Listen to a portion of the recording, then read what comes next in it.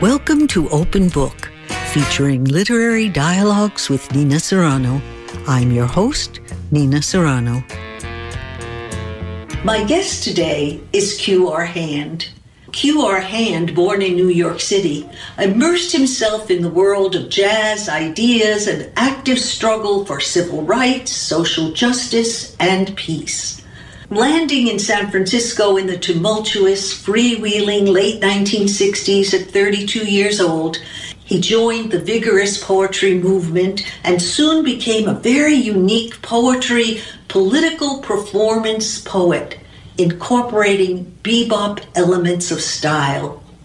The author of 2 books of poetry and a chapbook.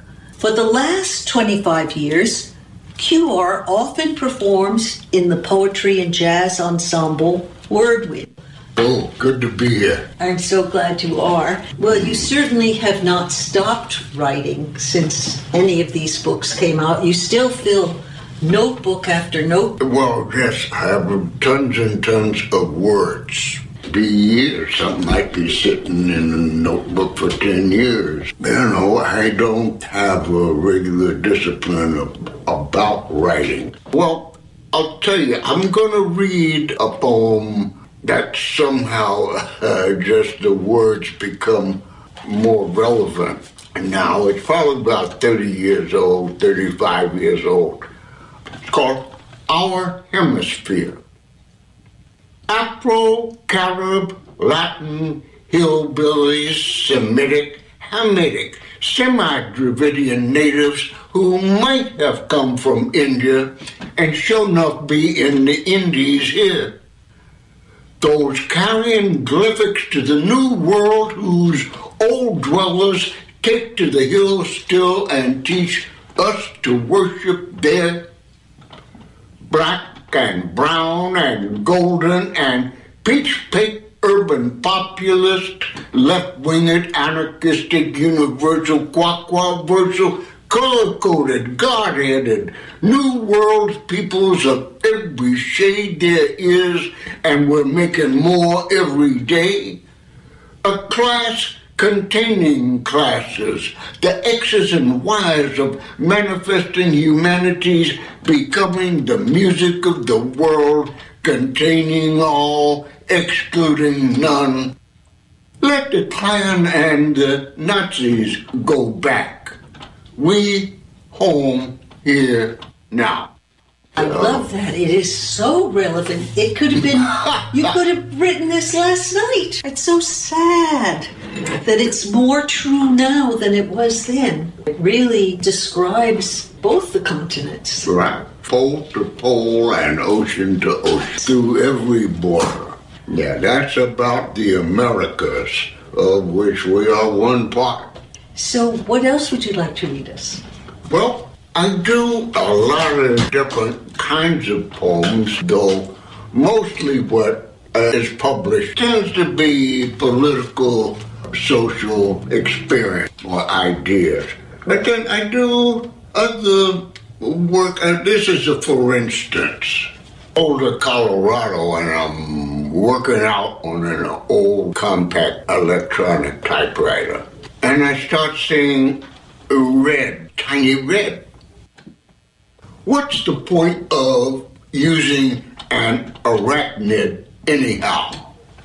So tiny, if I had used red ink, that is, if the electric typewriter cartridge did its spray job on the page in the color of blood, like the writer thinks, this minuscule 8-legged mover would have been a period, wandering mistakes all over the paper. The writer watched it scoot and said, "There's another living reason most punctuation just gets in the way." Thinks about ending his first novel with a black widow, though. Wow, insects as punctuation. Do you use much punctuation in your work? I don't think so. No, I don't use any at all. So all the guides to how it would be read are just the spaces. Yeah, space-time. There's a space as notation. So your work is quite musical when you talk about notation. Yeah, after the fact. There may be something that's going in me rhythmically, but it's kind of how I think. If you're reading from the page, or you're a general reader, it's space, time.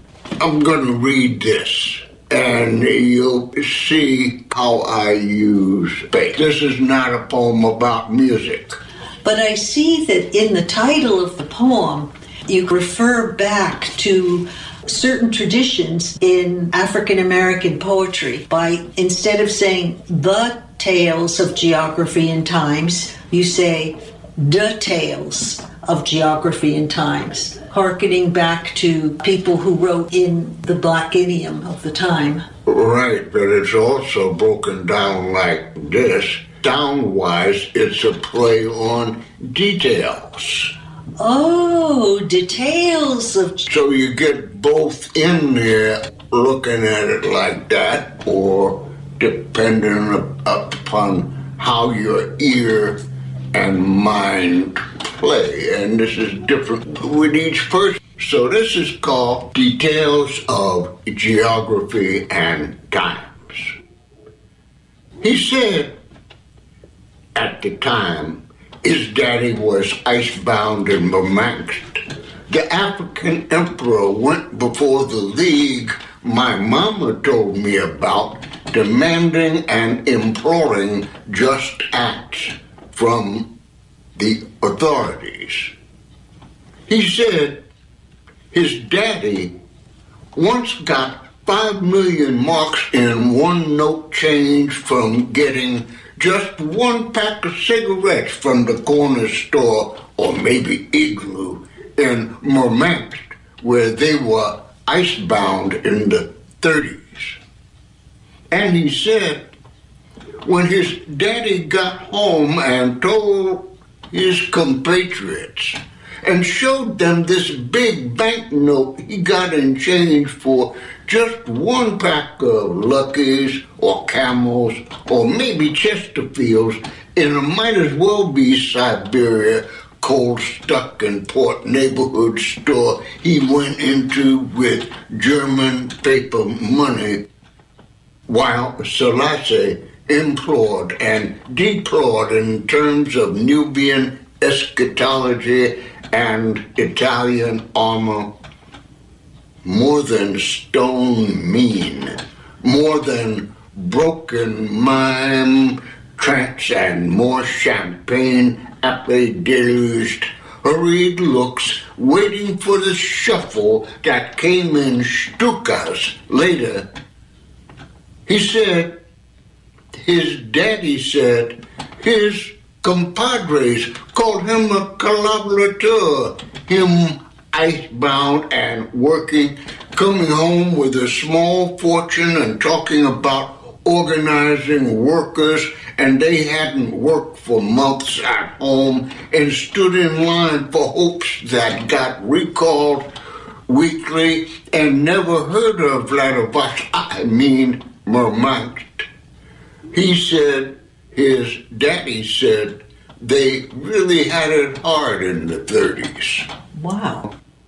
Funny lifestyle. I would come from work at La Posada, which was residential treatment program in the community, an alternative to psychiatric hospitalization. I get off from there, I might have done the overnight shift, so after shift changes, maybe 9:30, and I saunter over to the Cafe Babar, where I might continue a day or end the day, depending on my energy level and things like that. And the partner in the ownership court was his name. We're sitting there, and I'm getting a sandwich and a double espresso, and it might have been after work. I might have already gotten a little half bottle of brandy and poured in the espresso.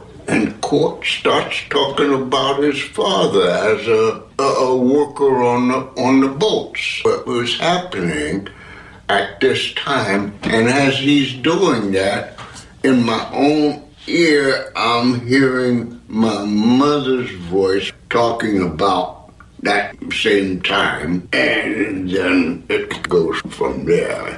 African emperor went before the League, my mama told. Well, historically related. Yes. We're talking about the mid and later 30s, and he's talking about, and this is before Lend-Lease, either under the table or very funny kind of commerce, that he would be in a port in Murmansk. Now, Emperor of Ethiopia, which is invaded by the Italian army, and he goes before the League of Nations, trying to point out you need to be doing something, and the League turned his back. And so all these different things are going on, and he's talking about this, or he went into with German paper money, while Selassie implored and deplored.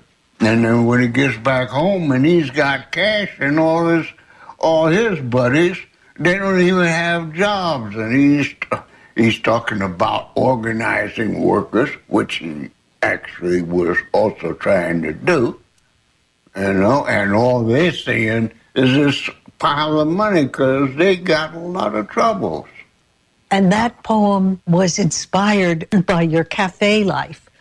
Yeah, well, the mission life, and at that time, I go from work to the Cafe Babar, which is where I live, where I work, where I hang out, basically, are almost within 10 minutes of each other, at most. So you're immersed in your community.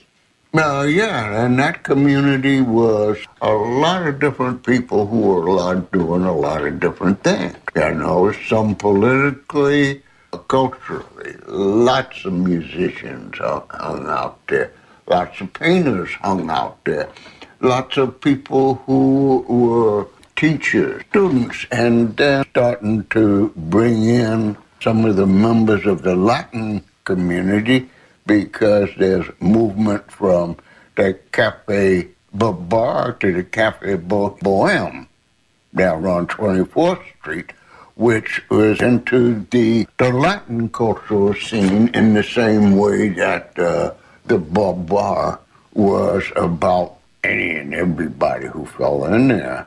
But it wasn't a Spanish language concentrated place. Well, the Cafe Bohème, by the late 70s, early 80s, became a magnet for the new immigrant intellectuals and artists that hung out there. Yeah, awesome. Do you have some of your more recent work? Okay, a story poem. This is a story poem. Alejandro recorded me doing this. Alejandro Murguia, who was the first Chicano poet laureate of San Francisco. Mm-hmm. Yeah. Some people have enough problems. He sits there wringing his hands so tightly, at times they pale at the knuckle joints where fingers meet light brown hams. It says here, he beat up on his wife and kids before he was blindsided by a local economic enterprise one dark night in the streets, real bad, of the Mission District. Now, did he? He was the kind of hard-working man who might consider it perfectly all right to kick a little ass at home after all they were his.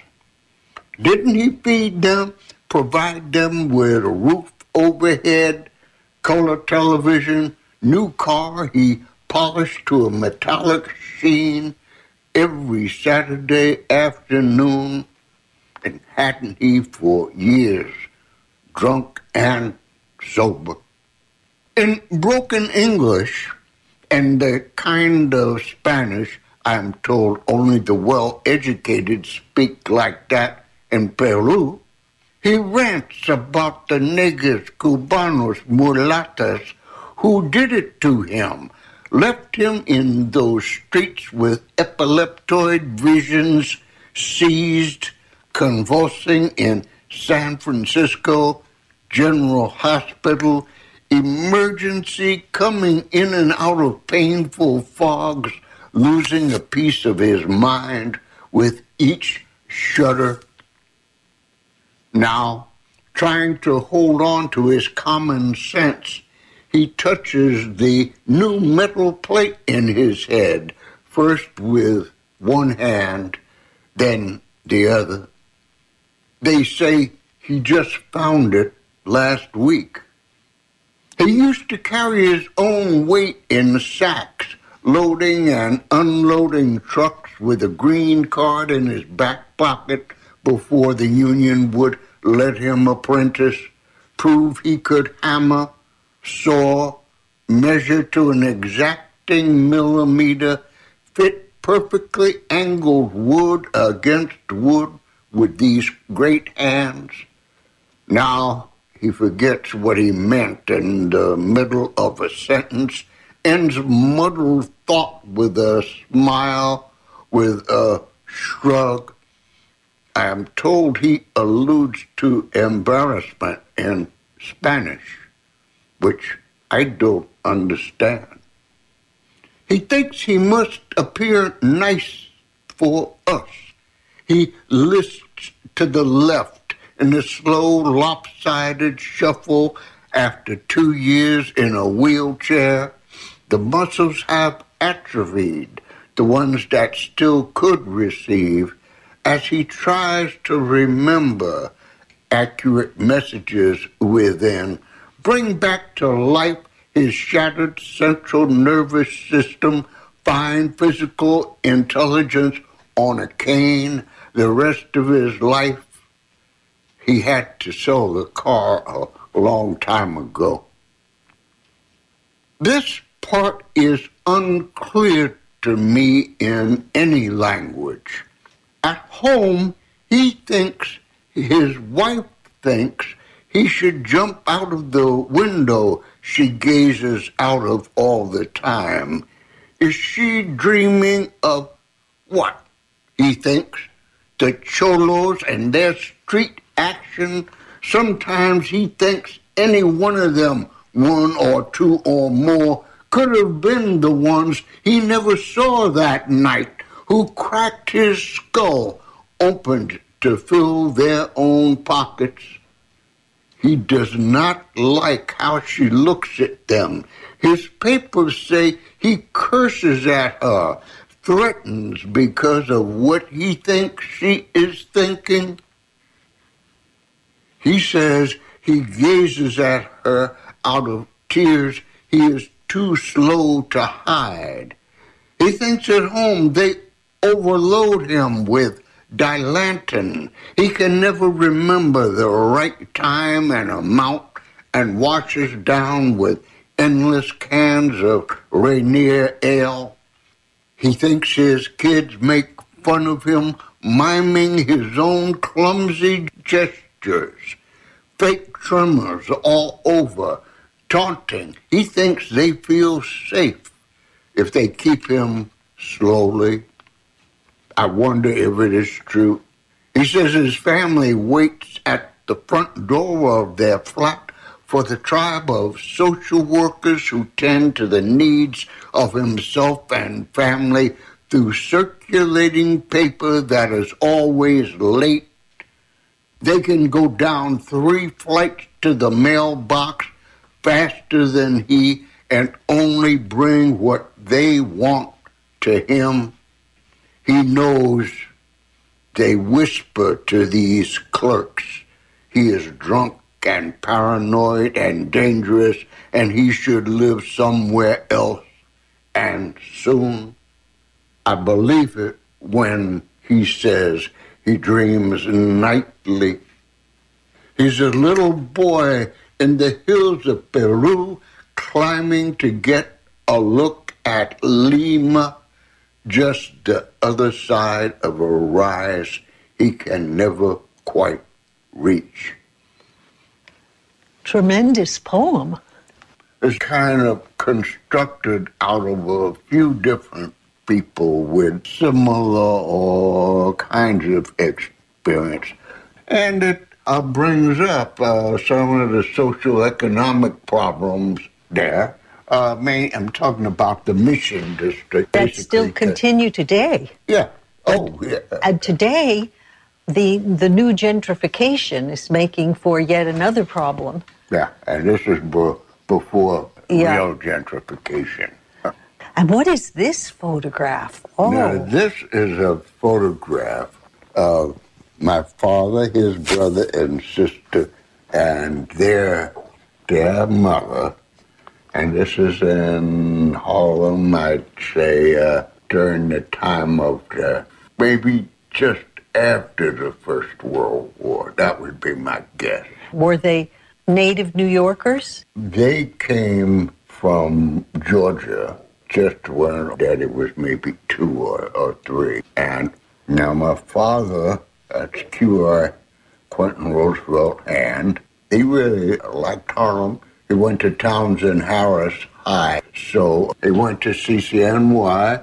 He played basketball with Harlem Y. Went to Columbia School of Pharmacy. He and a partner opened a drugstore pharmacy there in Harlem. And in George, Ethical Pharmacy was on 7th Avenue between 119th and 120th Street. The economic growth of the chains just undercut their operation not long after the Second World War was over by 1950, 51. So did he experience firsthand the Harlem Renaissance? Oh, yeah. And its culture? Mm-hmm. Did he fill you with stories about it? Incidentally. So incidentally, that history was part of your childhood? Yeah, but I didn't know it. Details with very, very little significance, okay? So, as like pictures without context. This is my brother, who was my heart. He died, and this is John Hand. Yeah. Wow. He got nephritis and kidneys. And he looks like a movie star. Yeah. Yeah, a prince. We were close as adults because we weren't close as kids. Now this is a whole family picture around my sister's christening. And you're in short pants. Yeah. What year did you say this was? 1946. So boys, 34. No, that was my mama, I assure you. We were the only people in the whole world wearing short pants. Because actually, as I recall, in New York City, by 1942, certainly by 43 and 44, little boys no longer were wearing the short pants. Up until then, they wore short pants up until they hit a certain age. But by then, most boys would have been in long pants. Even your little brother would have been in long pants. Of course. He's the who has to do the job of raising 3 children. Really influenced within the black arts. But Leroy, Amiri Baraka was making, and Larry Neal, but numbers of people there on the scene in New York were both fantastically experimental and kind of making it to the point to the man and the people in the street. Because you're trying to communicate. Who are you trying to communicate with? Who are you talking to? Like, who as an artist, who are you addressing and how?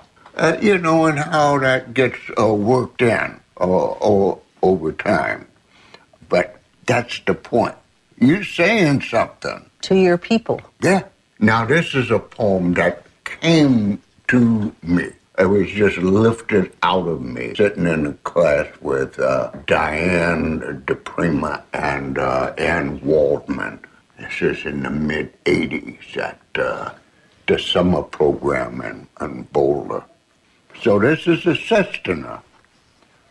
Numberless are the sands on the seashore. Us folks are the peoples who look towards the sea. Vision and memory past. Perfect futures are strewn about our musics like seaweeds on the shore. Our eyes, hearts of fired, dancing on limbs aghast and bedazzled, caressing these sands, hand-clapping spirits. Our souls are numberless, like bands of the spectra. Our hues are numberless. Jump back, brothers, see our sisters prancing on the sea, their curves and spheres rounding off the edges of the sands, making sheets of molten glisten. We are evocations of the sweet liquid strumming on these vibrant far reaches on our faithful shore. This ritual clamor, we are on this shore, spelling out the seasons of reason. Numberless beings grow gills, sprout wings, drunken on the bottom of pink coral reef, then leap the sea, sailing easy to a far, to a star. We are stoned reflections of, to view from there, these sands who do not know they're us. Not these sands, our foundations on these wheels of things, rolling shores, surf to watch, waves yearn to roll and murmurs on these grits are relentless too, in change in forms, numberless, pasteled and pale yellows mixed by the sea, wind, sun, our constant companions on this sphere, on this beachhead here, on our minds. And communal heart molds sands into cities and ports to welcome from the sea more ancestors to be, to play on this shore, notes of universal hide, seek. Time here is numberless. We've known not its name. We are the growth here. We are the trees. We are the creatures here. So it is said, on which cosmic bet no wages subsist. Numberless are the names of this life on these sands, on the dream washed up on this shore. Us folks are on, the peoples who look towards the sea. Looking towards the sea, our songs are the bread of the shore, our spirits our spawn. On these quick sands we name ourselves, numberless. Wow. Yeah. That is a very difficult form. It's almost too clever because pieces start filling themselves in after a while. Let's review how people can get your poetry, because this was so marvelous. There's your last book, Who's Really Blues? You can get that. You can go online. And look for Q.R. Hand. Junior. Well, thank you. Thank you so much. Thank you. Thank you. Hey. Thank you for listening to Open Book, featuring literary dialogues with Nina Serrano.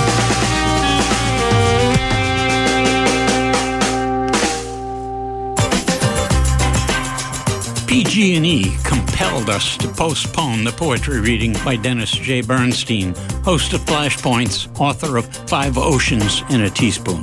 This time, Dennis will be joined by the poet laureate of San Francisco, Kim Shuck, Cherokee-Polish author of Rabbit Stories, Smuggling Cherokee, and Clouds Running In. They will both read at the Hillside Club, 2286 Cedar Street in Berkeley on Wednesday evening, November 13th at 7:30. This KPFA benefit has wheelchair access. Tickets available at brownpapertickets.com and our supportive bookstores. That's November 13th. Kim Shuck, Dennis Bernstein. You're listening to 94.1 KPFA, 89.3 KPFB in Berkeley, 88.1 KFCF in Fresno, 97.5 K248BR in Santa Cruz, and online worldwide